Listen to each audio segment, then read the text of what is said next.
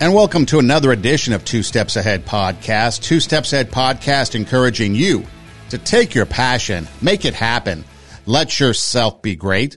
I'm Son Edom, and coming up on the show, we're going to talk about the effect that racial hoaxes have on race relations in our country.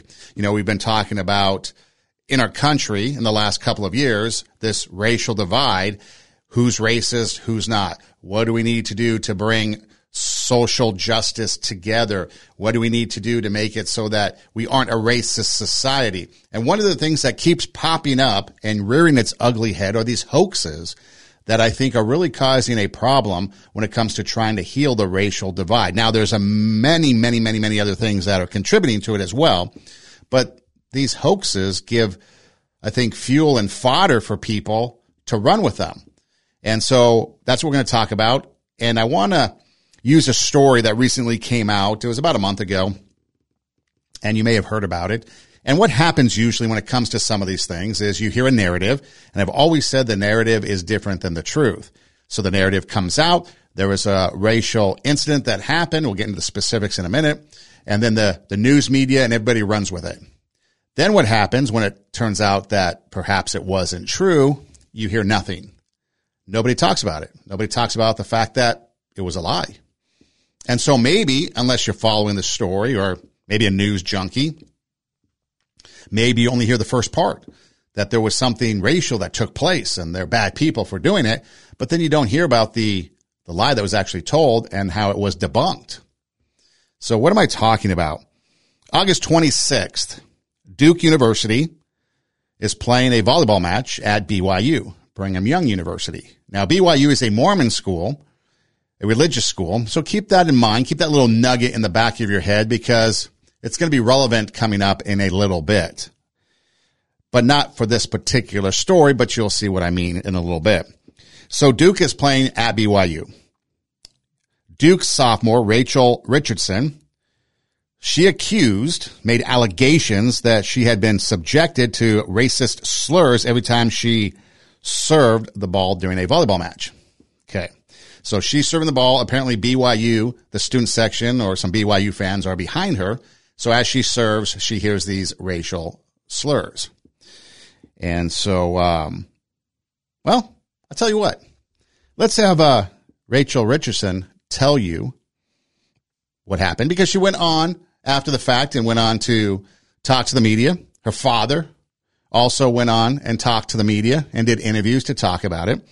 Now, as I was looking, a note here, as I was looking for the video, I couldn't find the original interviews anywhere. It appeared that they may have been scrubbed from the internet. All I could find was portions of her interview on other people's comments. So I've got the interview here, but you might hear somebody else's comments. I think its name is Officer Tatum or something. I don't know. So those comments aren't necessarily what I'm talking about. So just kind of listen to her, although he does make some good points. So just listen to her, but I want to give you that disclaimer because I looked for the original and I couldn't find it. Couldn't find it anywhere. Searched her name, searched some of the shows and the stations she had been on, and I couldn't find an original video of her comments, and only I could find them on people's comments on their videos as they were commenting about them. And this is the cleanest one I could find.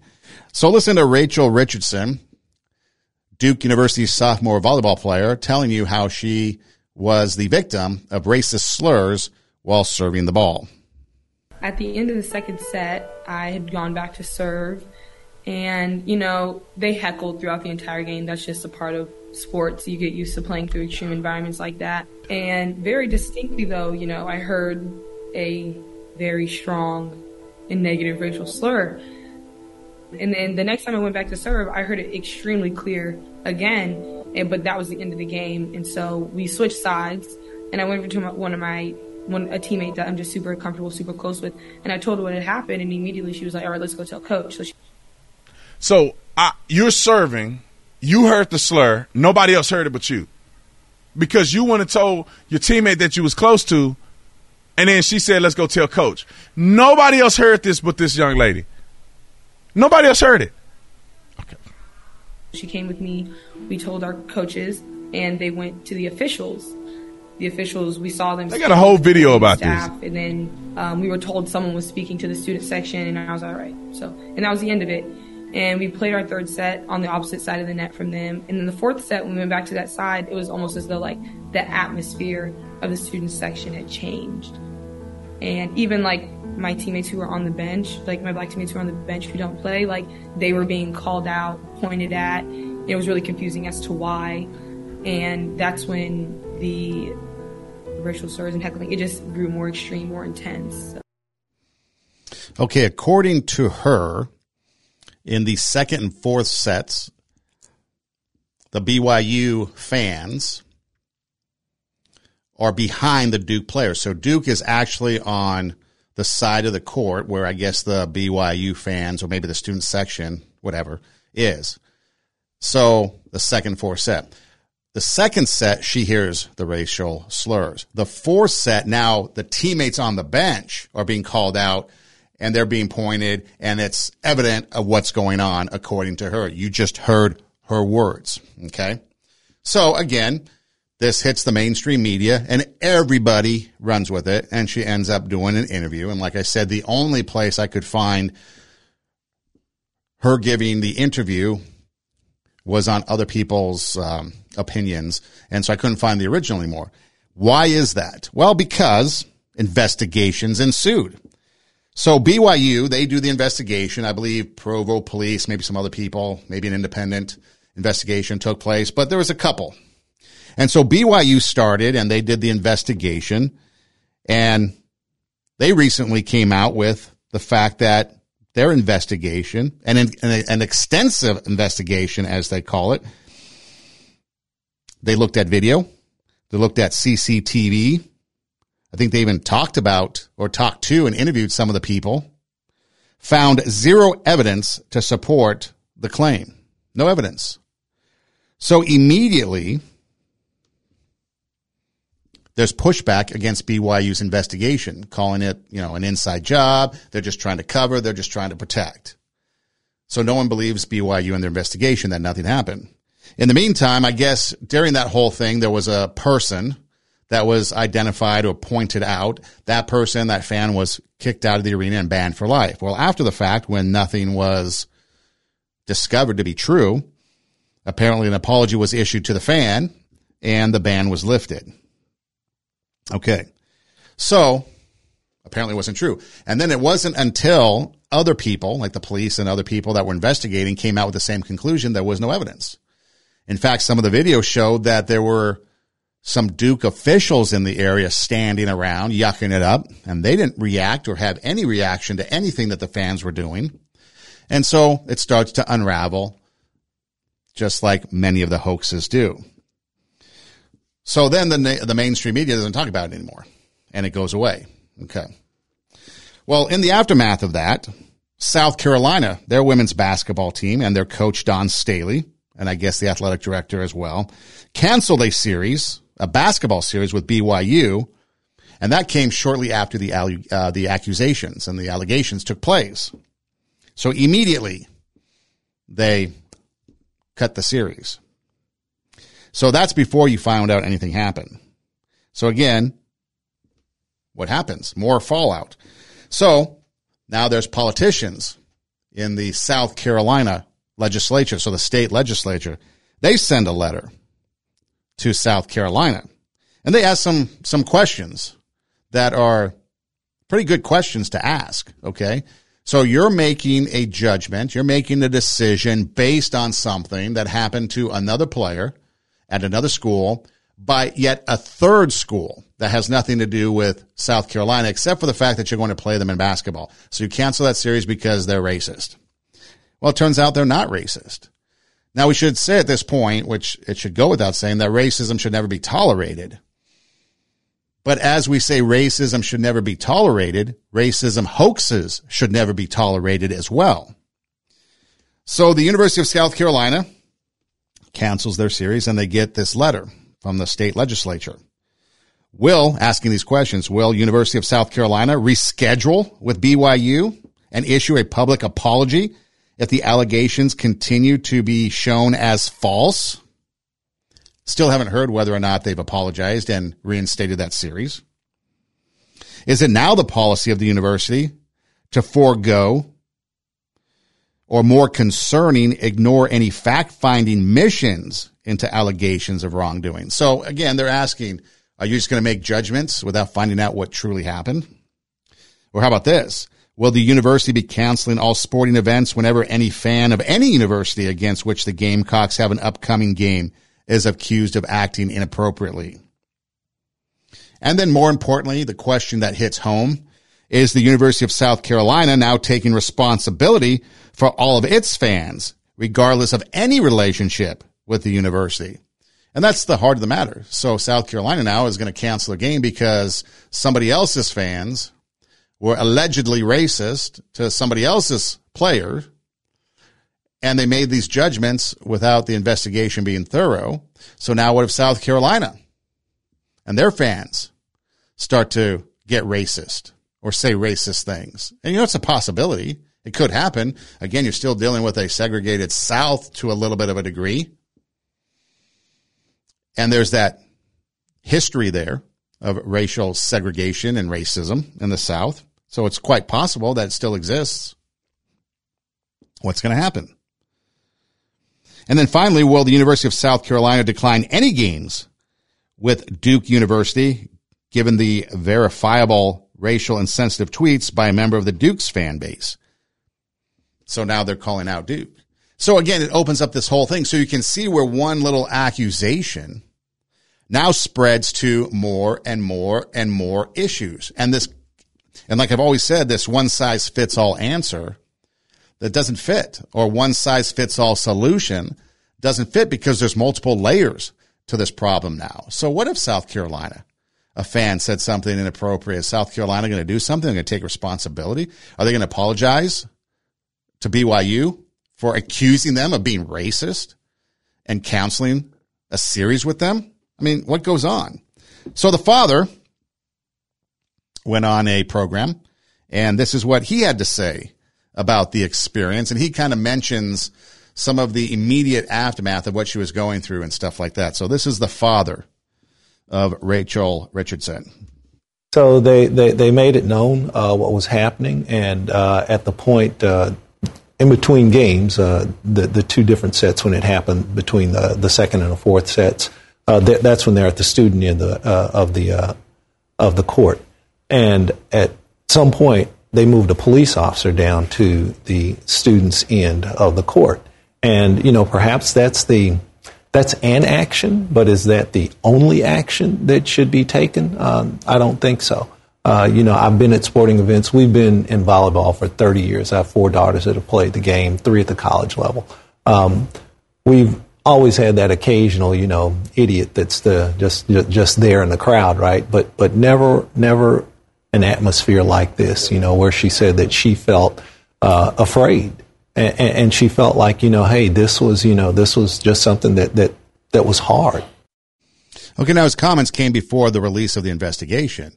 A police officer moved in the area. That was an action, but is that the only appropriate action? Well, no, of course not. An investigation ensued. We haven't heard from him after no wrongdoing was found in these investigations. He went silent too. Why is that?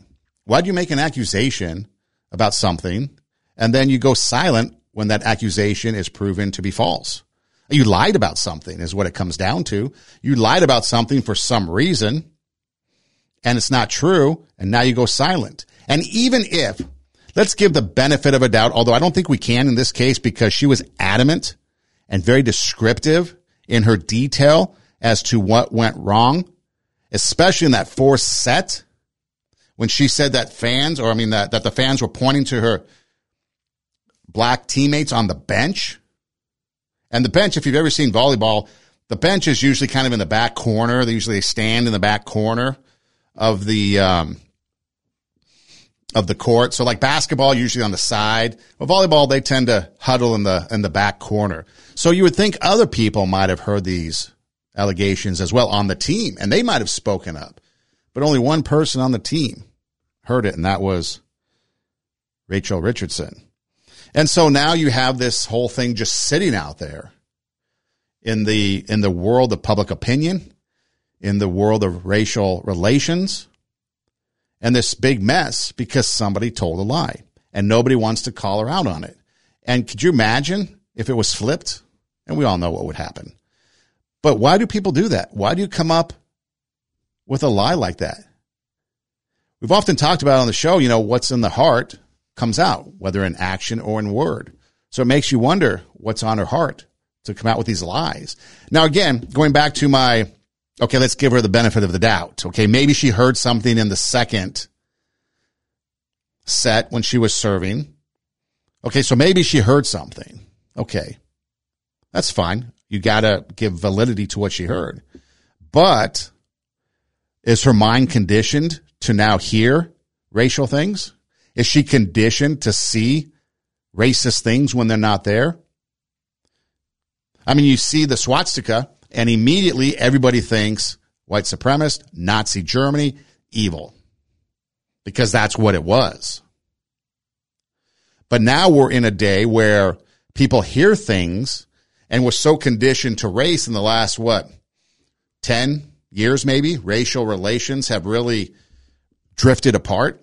And we really have this racial divide and a political divide in our country too. But we have this racial divide. And so now everybody's sensitive about everything. So are we actively looking and seeking for that so that we can get some sort of validation that, yes, these people, these white religious people in Utah are racist? And then when it turns out that nothing happened and she lied, why is there any punishment for them? Why does the media come out? Because it doesn't fit a narrative. It doesn't fit the racial divide narrative that they want because they want this country divided because they don't want us getting along because if we do, then we might not listen to them. We might not follow their ideology. It goes back to the playground of an elementary school. You see kids of all races playing together, getting along, having fun, minus the usual childhood skirmishes. But they're getting along. And then somewhere those kids grow up and now they hate each other based on the color of their skin. Why? What was taught to them? Well, who's teaching them? Makes you wonder. It makes you think. Now you can go do your research on this and figure out for yourself what went down. But if you see that it was a lie, that there was no wrongdoing, and you do your own investigation into the information that's out there, and you're okay with her lying about it, then you're part of the problem. You have to call it out.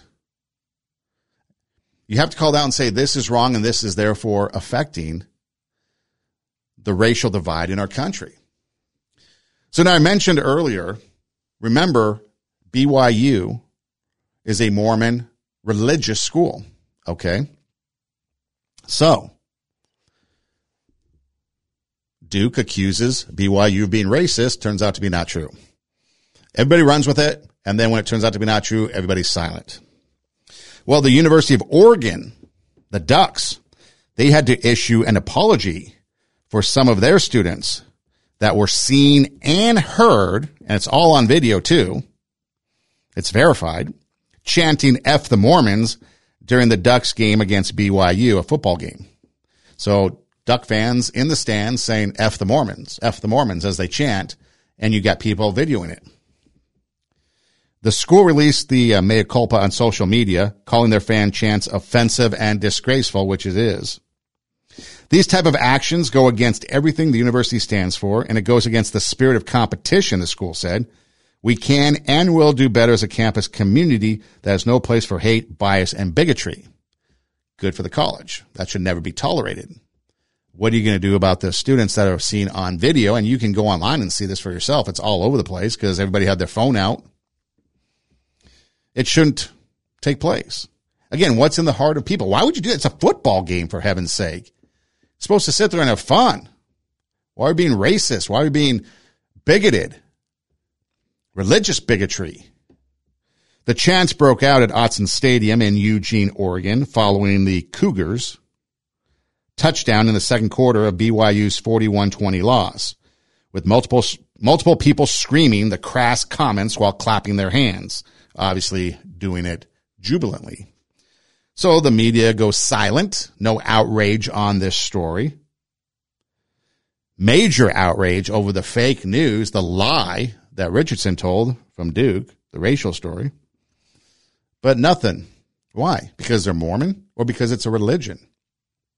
Because it was white on white and there's no black involved or any racism involved? Do we not care about religious bigotry anymore? You got to ask these questions and find out why. Now, again, that's why we should turn off the TV, turn off the news media, because they only serve an agenda, which isn't your interest. They serve their own agenda, and a lot of them are a talking point for an ideology from the political realm. But you got to look back at Duke and be like, Duke, what are you thinking?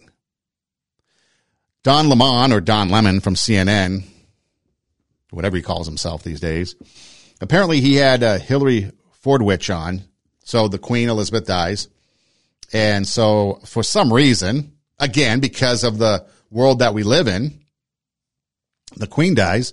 So he gets a royal spokesperson, a royal commentator, maybe a royal historian on Hillary to talk about the passing. And then he brings up reparations, how the United Kingdom, Britain, because of their vast global empire at one point, should have reparations to slaves. I don't think he was expecting this answer, but the reason why I bring it up is because what does it have to do with the Queen dying? We see race in everything. The media sees race in everything. People are looking to make race about everything. I mean, think about this. I'm going to play the clip in a minute, but think about this. If you voted for the former president, you're a racist, you're a white supremacist, you're a bigot, you're transphobic, and it goes on and on and on. You're homophobic. You're anti-LGBTQI plus A or something that they are now. It goes on and on and on, and they throw that out there. It's almost like, remember Crying Wolf? Crying Wolf was, the story goes, there was a boy who was in charge of watching sheep to make sure that the wolf didn't come at night and get them. So he is out there in the field. So he's bored. Nothing's going on. So he cries, wolf. Wolf is here. Wolf is here. And everybody comes running. There was no wolf. So they chastise him, and he's laughing, the boy is, and they go back to wherever they came from. Time passes on. He does it again. Wolf, wolf. Everybody comes running. There is no wolf. He's laughing, gets chastised again. Shouldn't do that. Third time, a wolf comes for real. He cries, wolf, wolf. Nobody comes. They all ignore him because they think he's joking or it's a hoax. And what happens? The wolf wipes out the entire herd. Okay? That's what it's gotten to with racism and these hoaxes. Racism is a real thing. But every time we start hearing these hoaxes, every time people lie about something happening to them, it makes everybody else think, wait a minute, they're just making it up. We see it all the time. And we'll get into some more examples in a minute. But that's what happens. When you cry wolf of racism, people stop believing that it's going to happen. People stop believing that it's real. People start now getting mad at those people for doing that and their supporters and calling them out. And then the divide grows and it gets bigger and bigger and the fight gets stronger and stronger. And so if people were to call them out and be like, you lied about this, that is wrong, you shouldn't do that, and make them apologize for it, then what happens is we can heal together. And that's where reparations are, right? Reparations are pay the slaves, or I guess now descendants of slaves, for their time as a slave. And so that's where Don Lemon comes in, or Don Lemon from CNN, asks Hillary Fordwich about the United Kingdom. Should they pay reparations for slavery that went on in the world? And at the time, the British Empire was the biggest empire with influence around the world. And this is the response that he gets. And if you watch the video, so if you watch the video portion of our show, you'll see that his face is just expressionless because he did not expect this response. Well, I think you're right about reparations in terms of if people want it, though, what they need to do is you always need to go back to the beginning of a supply chain. Where was the beginning of the supply chain? That was in Africa. And when across the entire world, when the slavery was taking place, which was the first nation in the world that abolished slavery? The first nation in the world to abolish it. It was started by William Wilberforce, was the British. In Great Britain, they abolished slavery. 2,000 naval men died on the high seas trying to stop slavery. Why? Because the African kings were rounding up their own people. They had them on cages waiting in the beaches. No one was running into Africa to get them. And I think you're totally right. If reparations need to be paid, we need to go right back to the beginning of that supply chain and say who was rounding up their own people and having them handcuffed in cages. Absolutely. That's where they should start. And maybe, I don't know, the descendants of those families where they died in the high seas trying to stop the slavery, that those families should receive something too, I think, at the same time. She makes a valid point. What about the people that were trying, that gave their life trying to free slaves? Do they get reparations? They were trying to free the slaves, and I'm pretty confident that the sailors, at least she's talking about, were white. Not making this a racial issue, but they were probably white. Do they get reparations? Because, see, not everything is black and white. Not everything is this or that. Sometimes there is those situations, like take the racial divide in America, where people, let's say white people, are for the advancement of black people, where black people want to work together and be in a community with white people. But yet those people that are, let's say, more conservative, they're the Uncle Toms of this world. They're even talked bad about, lied about. Why is that? Why do you need black people to be the way you want them to be and not their way they want to be? It's almost like slavery hasn't ended because you don't want it to. It's like if they're independent thinking, I think Larry Elder, for example, he was a talk show host that then ran for governor of California recently. He's called Uncle Tom all the time because he's a conservative black person. Or Candace Owens, another conservative black person. Not sure if she's been called anything. I'm sure she has. But I know for sure that Larry Elder has been called Uncle Tom. Probably one of the worst things that you could call somebody that is a black person. Because Uncle Tom was somebody that would do things for the white people to get out of maybe manual labor or getting punished or whatever during the slave time. A traitor basically to his people is what it was. Why is that? Why is Larry Elder an Uncle Tom just because he has conservative values, conservative views? Why is that? Why is Candace Owens one? So isn't that still a form of slavery by people calling them that? Not letting them be free to be who they are? It's the same with the immigration problem that we're having at the border. They all want them to come in because they think they're going to vote Democrat. Well, we don't know that. We don't know anything about them. But that's what they think. And then if you try to close the border, you're racist, you're a bigot. So they go to that. Watch any nightly news. You will hear racist, bigot, transphobic, homophobic, anti-democracy. You hear that all the time. Guaranteed. At least one time per broadcast, you'll hear something like that. Why is that? Let's go back in time a little bit. Because here you had, again, Rachel Richardson, Duke University, accusing somebody of being racist. Well, shouldn't Duke have learned its lesson and maybe waited patiently to find out what transpired before they actually make comment and jump the gun, so to speak? Because, again, the player, which I'm all fine about doing an investigation, as it should be, waiting for the evidence to prove or disprove what happened. If she legitimately believes something happened, that's fine. I understand that. But maybe she should have held off running to the media until it was proven. And then maybe she should have came out with an apology that it was disproven. Well, so Duke, back in 2006, the Duke lacrosse team had 3 white members falsely accused by Crystal Magnum, a black student at North Carolina Central University. She accused them of raping her at a party one night.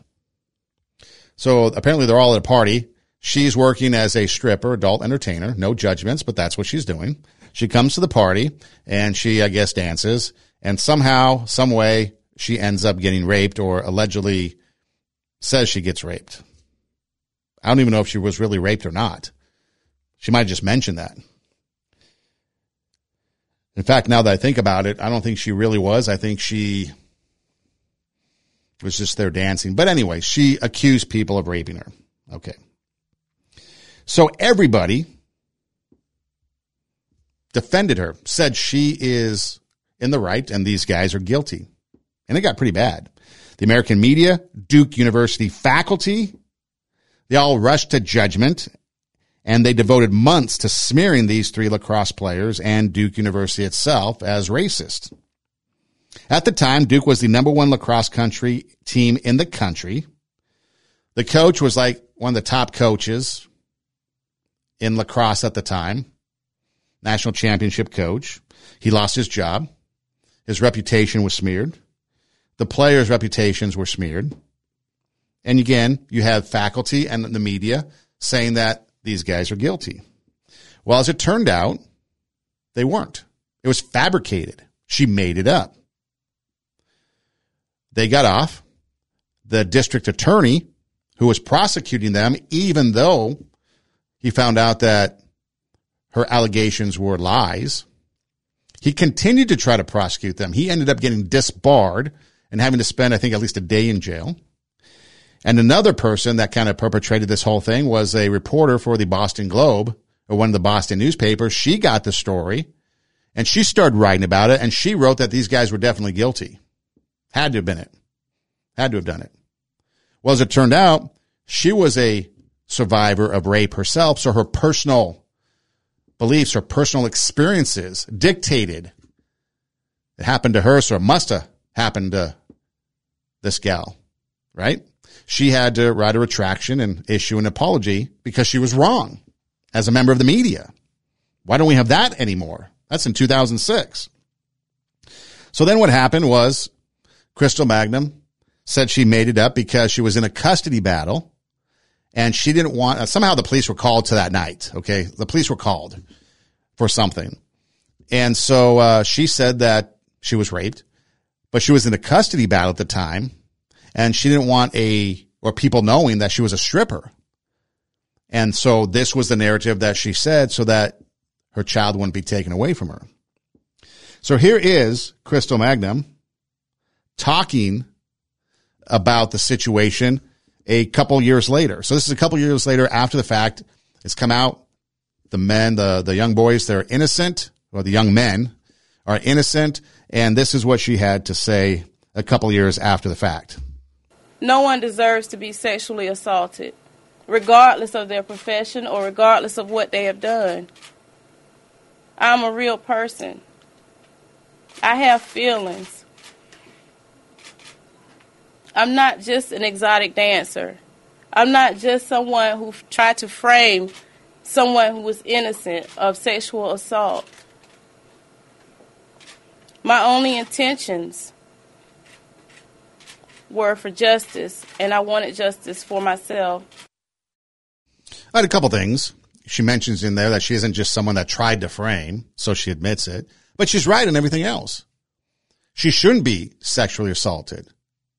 She shouldn't be thought of as just a stripper because she's a person. We don't have to devalue somebody just because of who they are. And think about this. Think about how many times we devalue people on a daily basis. You can walk through the streets of Los Angeles and see 66,000 plus people devalued living on the streets. Nobody cares about them. Well, there's a few people that are trying to do that. Good people trying to do that. But I'm talking about all in all. Why are they still there? You look at people that, like this gal, a stripper. So, okay, maybe she deserved it because of her line of work. No, she's a person. She has value. She has worth. Unfortunately, she decided to make a wrong decision. And so then what happened? Well, Crystal Magnum then went and was charged second-degree murder. She killed somebody, and she's spending 13 years in prison. So maybe what was on her heart wasn't something good and pure. Maybe it was something dark to make those accusations, because then she went on to kill somebody. And that's why I'm surprised that Duke would jump the gun, because they have a credibility problem now with this race issue, because it happened to themselves. And it was a lie once. somebody from the outside accused Duke of being racist for sexually assaulting somebody, 3 white boys on a black gal. Well, it proved that the 3 guys were innocent.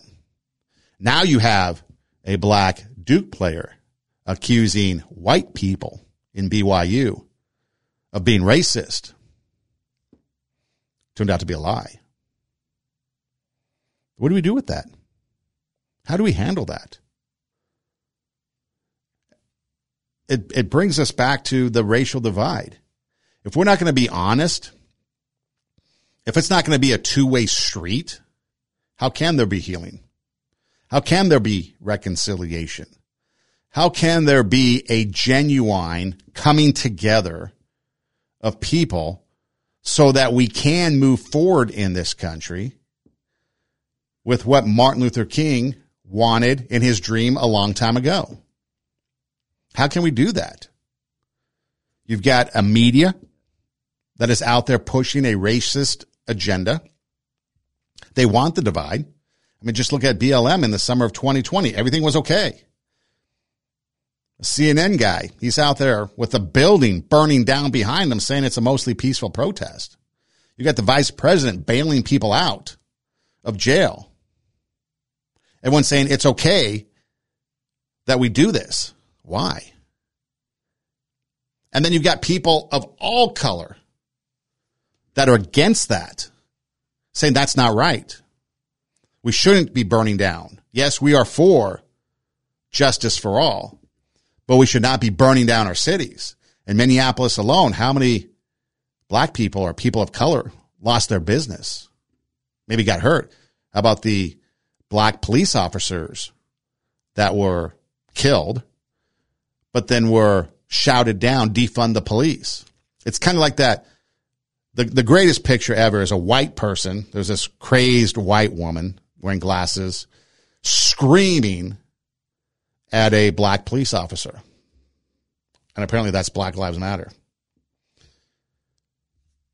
Intolerance in the name of tolerance. That's where we're at today. We're going to be intolerant until you see our point of view. And then when you see our point of view and you come to our side, then we'll be tolerant. And then everybody gets along. And you're no longer racist. You're no longer bigoted, transphobic, homophobic, so on and so on. It's all to serve an agenda. And how can we have that harmony? How can we have that peace? How can we have that dream that Martin Luther King Jr. had at one point before he was assassinated for that dream? Even though we face the difficulties of today and tomorrow, I still have a dream. Yeah.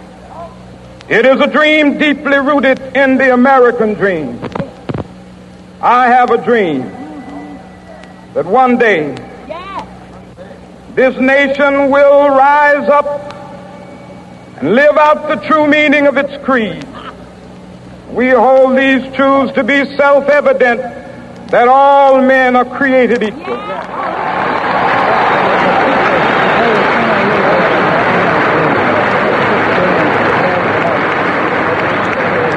have a dream that one day on the red hills of Georgia, the sons of former slaves and the sons of former slave owners will be able to sit down together at the table of brotherhood. I have a dream.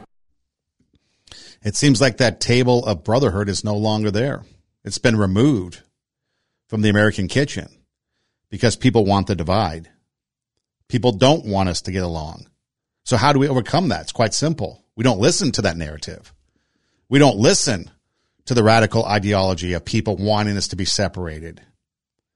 We check our hearts to make sure that we have a heart of love, compassion, because all men are created equal, despite the color of their skin. And again, it starts in the community. It starts in our neighborhoods. We might not achieve this immediately on a national level. We know the national level of politics is pretty messed up. The swamp, as they call it. But we can do it in our communities. We can do it in our neighborhoods. We can do it in the people around us, our schools, our churches, our charity organizations. We don't have to sit there and follow the narrative. We can reach across that racial divide and invite people in. Have you ever experienced other people's cultures, foods, traditions? There's a lot of things out there that are a lot of fun that belong to other people's cultures. That's great stuff, whether it be food. I think growing up in Los Angeles, the Mexican culture was pretty affluent in my neighborhood. And you had the food. You had the celebrations. You had the family parties, the piñata. We talked recently about the Toy Hall of Fame and how the piñata was up for inauguration into the Toy Hall of Fame. Have you ever done a piñata?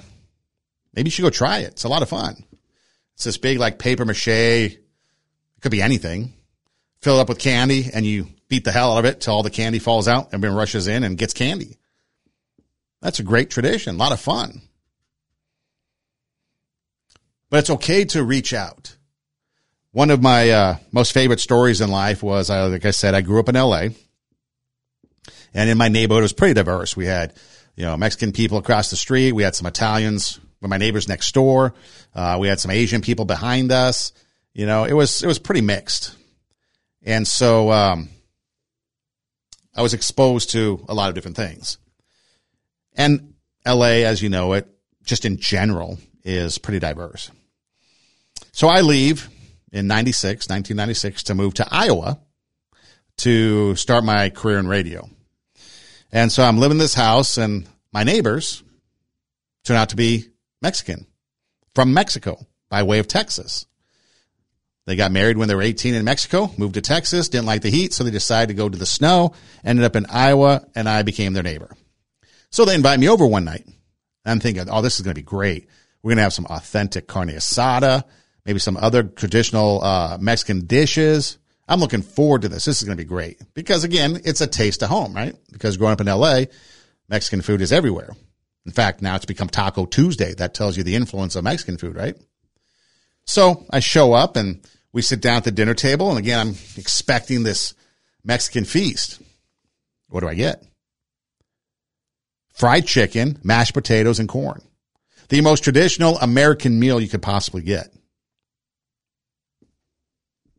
Did it matter? No, it didn't matter because it was the hospitality that mattered. But again, it was that community of coming together. It didn't matter the race. It didn't matter who we were. It was coming together. I just thought it was hilarious that I was expecting this Mexican feast and I ended up with an American meal.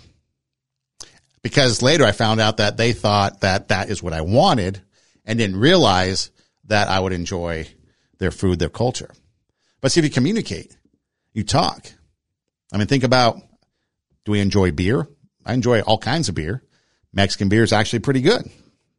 And so it goes on and on with that culture. But again, when it comes back to coming together, these hoaxes really hurt that racial divide. I mean, you think about Jussie Smollett, one of the most notorious hoaxes. Remember, everybody came out in support of him. He was attacked by white racists in Chicago on a freezing night. Not true. He set it up to try to advance his career. The noose was a rope his two co-conspirators had purchased for staging the attack. And I guess he was, last time I checked, he was out on bail while he was appealing his conviction. He was convicted of a felony. And he's out on bail as he appeals that. Never heard of that before. Talk about special privilege. Or remember when the national narrative went the noose at NASCAR? The noose was found in Talladega, Alabama, at the racetrack in a garage assigned to a black NASCAR driver, Bubba Wallace. The FBI investigated, determined it to be one of several such ropes placed sometime the year before in Talladega's garages, their door pulls. Long before that garage was ever assigned to Wallace, but Wallace continued to maintain it was, in fact, a noose. Again, a lie that he ran with. Why? I can understand maybe initially the South, Alabama, probably Alabama and Mississippi in our history, the heartbeat of racism in America. But after the FBI, I think back then the FBI could be trusted. But even a weaponized FBI came out and said, no, it's just a part of the garage poll. And he still ran with it. Why? And again, the narrative was racism, racism, racism. Everybody came out in solidarity with him, and it turned out to be a lie. Again, the narrative and the truth oftentimes are polar opposites. And it continues. There was another one, lesser known hoax that really hit the mainstream. I don't know if you remember this or not, but it was a dreadlock cutting hoax. A black student at a school in Virginia accused 3 white 6th grade boys of cutting her dreadlocks off, calling her ugly. She lied about it. So what are we supposed to do with these hoaxes? It's like crying wolf. We stop believing when people actually have real hoax, real attacks, real issues, because we think, oh, it's just another hoax, someone trying to get attention. And that's natural. I think that's a natural response, because if these things go untouched, they're just allowed to happen, people are going to stop believing them. And then when something real happens, everyone's like, nah, just another media narrative of something wrong, and the truth will come out later. And then the news cycle dies, and then we don't know anything that happened. And that's what we have to get past. The media calling anyone who is conservative white supremacist, racist, bigoted, transphobic, homophobic, on and on and on. I mean, recently our president calling conservatives fascist and neo-fascists. Why? Why do we have to go to that? That's not true. That's a lie. Why do we allow racism to be the excuse? Go to the race card right away. Why is that? It harms the racial relationships that we have in this country. Larry Elder's an Uncle Tom. He's black, but he has conservative values. He's Uncle Tom. Why? Because he doesn't believe the liberal narrative that's out there? The hate and racism driven in this country comes from the very people who are racist and haters. You always got to go to the source. Look at the source of the people. It's always the ones that cry the loudest that are usually the ones doing the wrongdoing. They're the same people who are intolerant in the name of tolerance. If you do not agree with their ideology, you're called names. The race card is played. And it's the first thing nowadays that's played. Anything. Name anything. And if it disagrees with the news narrative, it's racism, white supremacist, bigotry, even though there's zero evidence of that. And therefore, then people turn it out. They turn it off, tune it out. And so when it comes down to it, we talk about the heart. When it comes down to people wanting to push this narrative, this racial divide, make it greater, make it stronger, so that we don't get along, I think actually we have to check ourselves to make sure that our heart is okay, and to make sure that we're not judging people inappropriately, because we don't want to be on the opposite end of that and automatically jump to, oh, you're lying. So again, we have to do the investigation, allow the process to play out. But if you continue to push the lies and the false narrative of these hoaxes, you might want to check your heart, because it might be dark in there. It might be some evil in there. Because why would you do that? Why would you push a lie? Make up something that isn't true. Go on the news media circuit to promote what happened, and then not say anything, not apologize when it's proven to be false. And then on the flip side, remain silent when religious bigotry is happening against a religious university. You got to check your motives. You got to check your value system. There's a lot of people that would sit there and call them both out. Okay, a racial slur might have been said at a game, BYU Duke. Let's investigate. Let's check it out. Let's make sure that these claims are true, and let's deal with it if it is true. We got to do that. Turned out to be not true. Let's deal with her now. Why did you do this? You owe people an apology. South Carolina, you jumped the gun. Canceled a series with BYU. What are you going to do to apologize? Okay, how about all of you that were quiet when Oregon was chanting F the Mormons?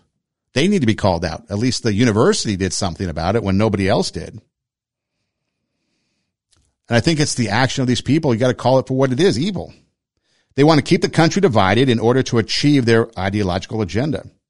Keep the people of this country from uniting against them, the ones who are actually causing the problems. You know, there was a story I used to, when I was working at the radio station or a radio station in LA, there was a gal that wanted to have an internship for school. And so we worked it out so that she could come and intern on our show. She was also, I guess, in the sales department of our station as well. And so I got to know her pretty well. And so after the internship was over, she kind of left the station, went back to school full time, and decided to pursue other things. And so we got together one time, and this was about 2016, shortly after the 2016 election.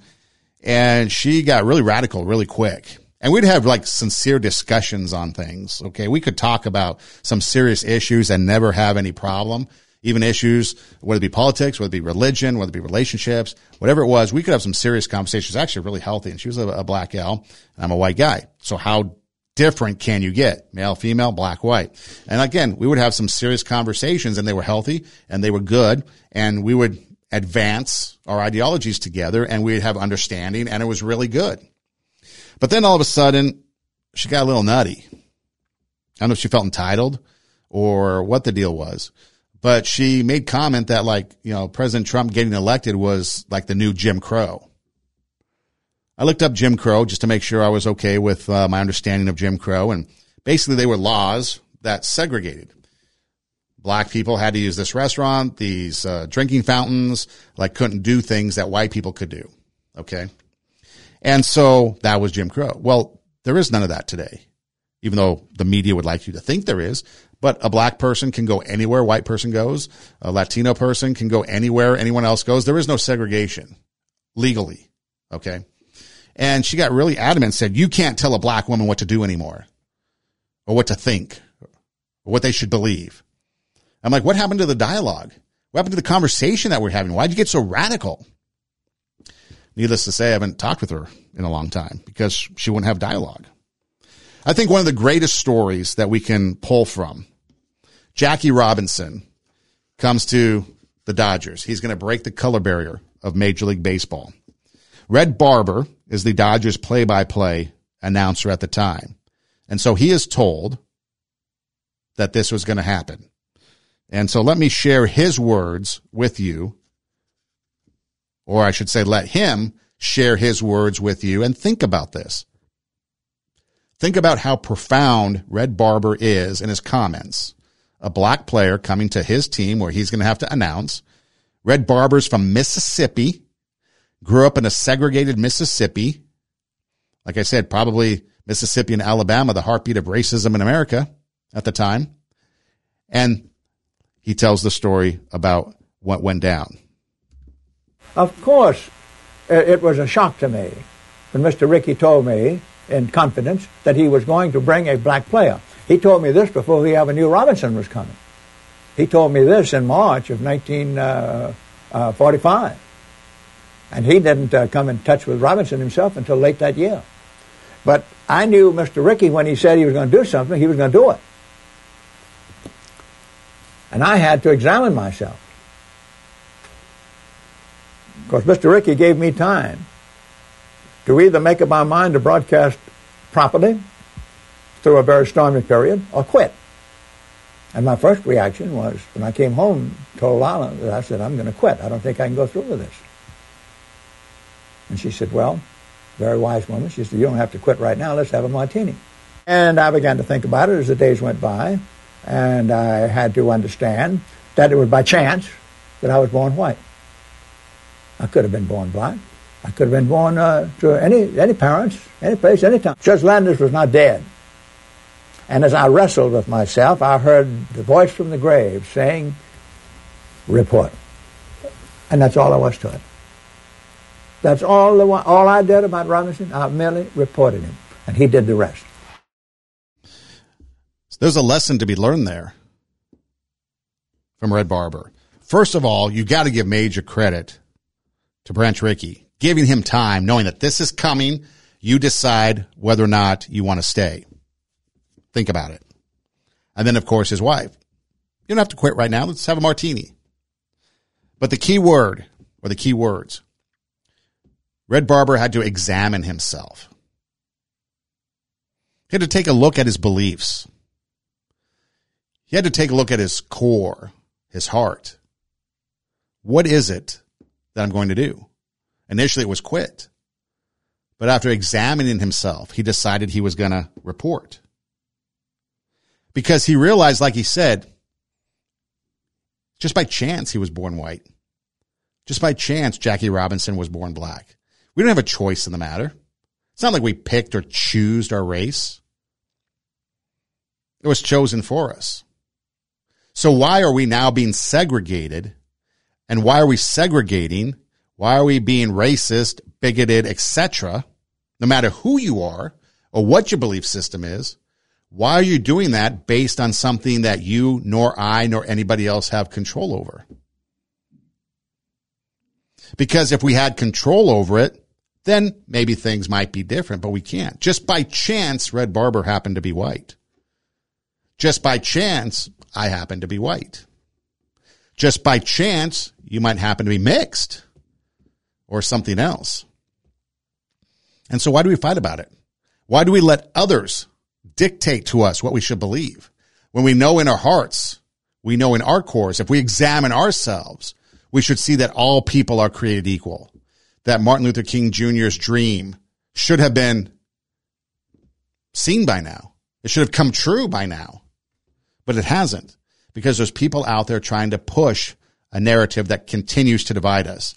And when you get hoaxes like these that we've talked about, it only hurts and does damage. And those fringe people, it gives them fuel to continue to push that fringe movement and to take negative action. And just because it's like a ripple effect, just because one thing maybe became null and void, the ripple effect is going to affect everybody else. Or somebody else might do something. So think about the difference. And then, so Red Barber decides he is just going to report, and he allowed Jackie Robinson to be Jackie Robinson. And look how great Jackie Robinson became. Look how great Jackie Robinson was for enduring all that.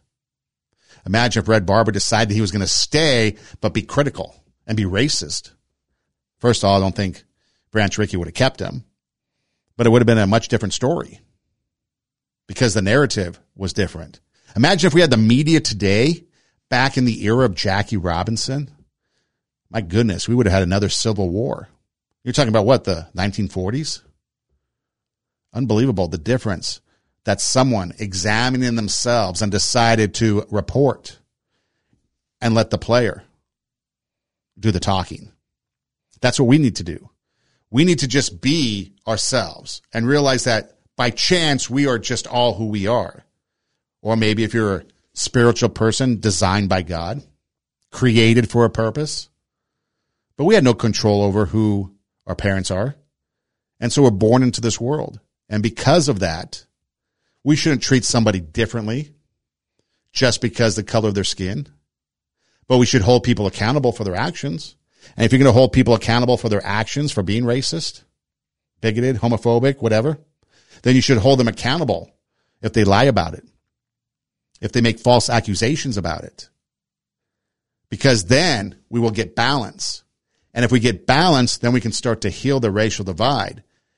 And instead of moving backwards away from Martin Luther King Jr.'s dream, we can start moving closer to it again. Because at one point we might have been getting there, but not anymore. And it's everything that's going on. And again, it starts in your community. It starts in your neighborhoods, your schools. It starts with you. It starts with me.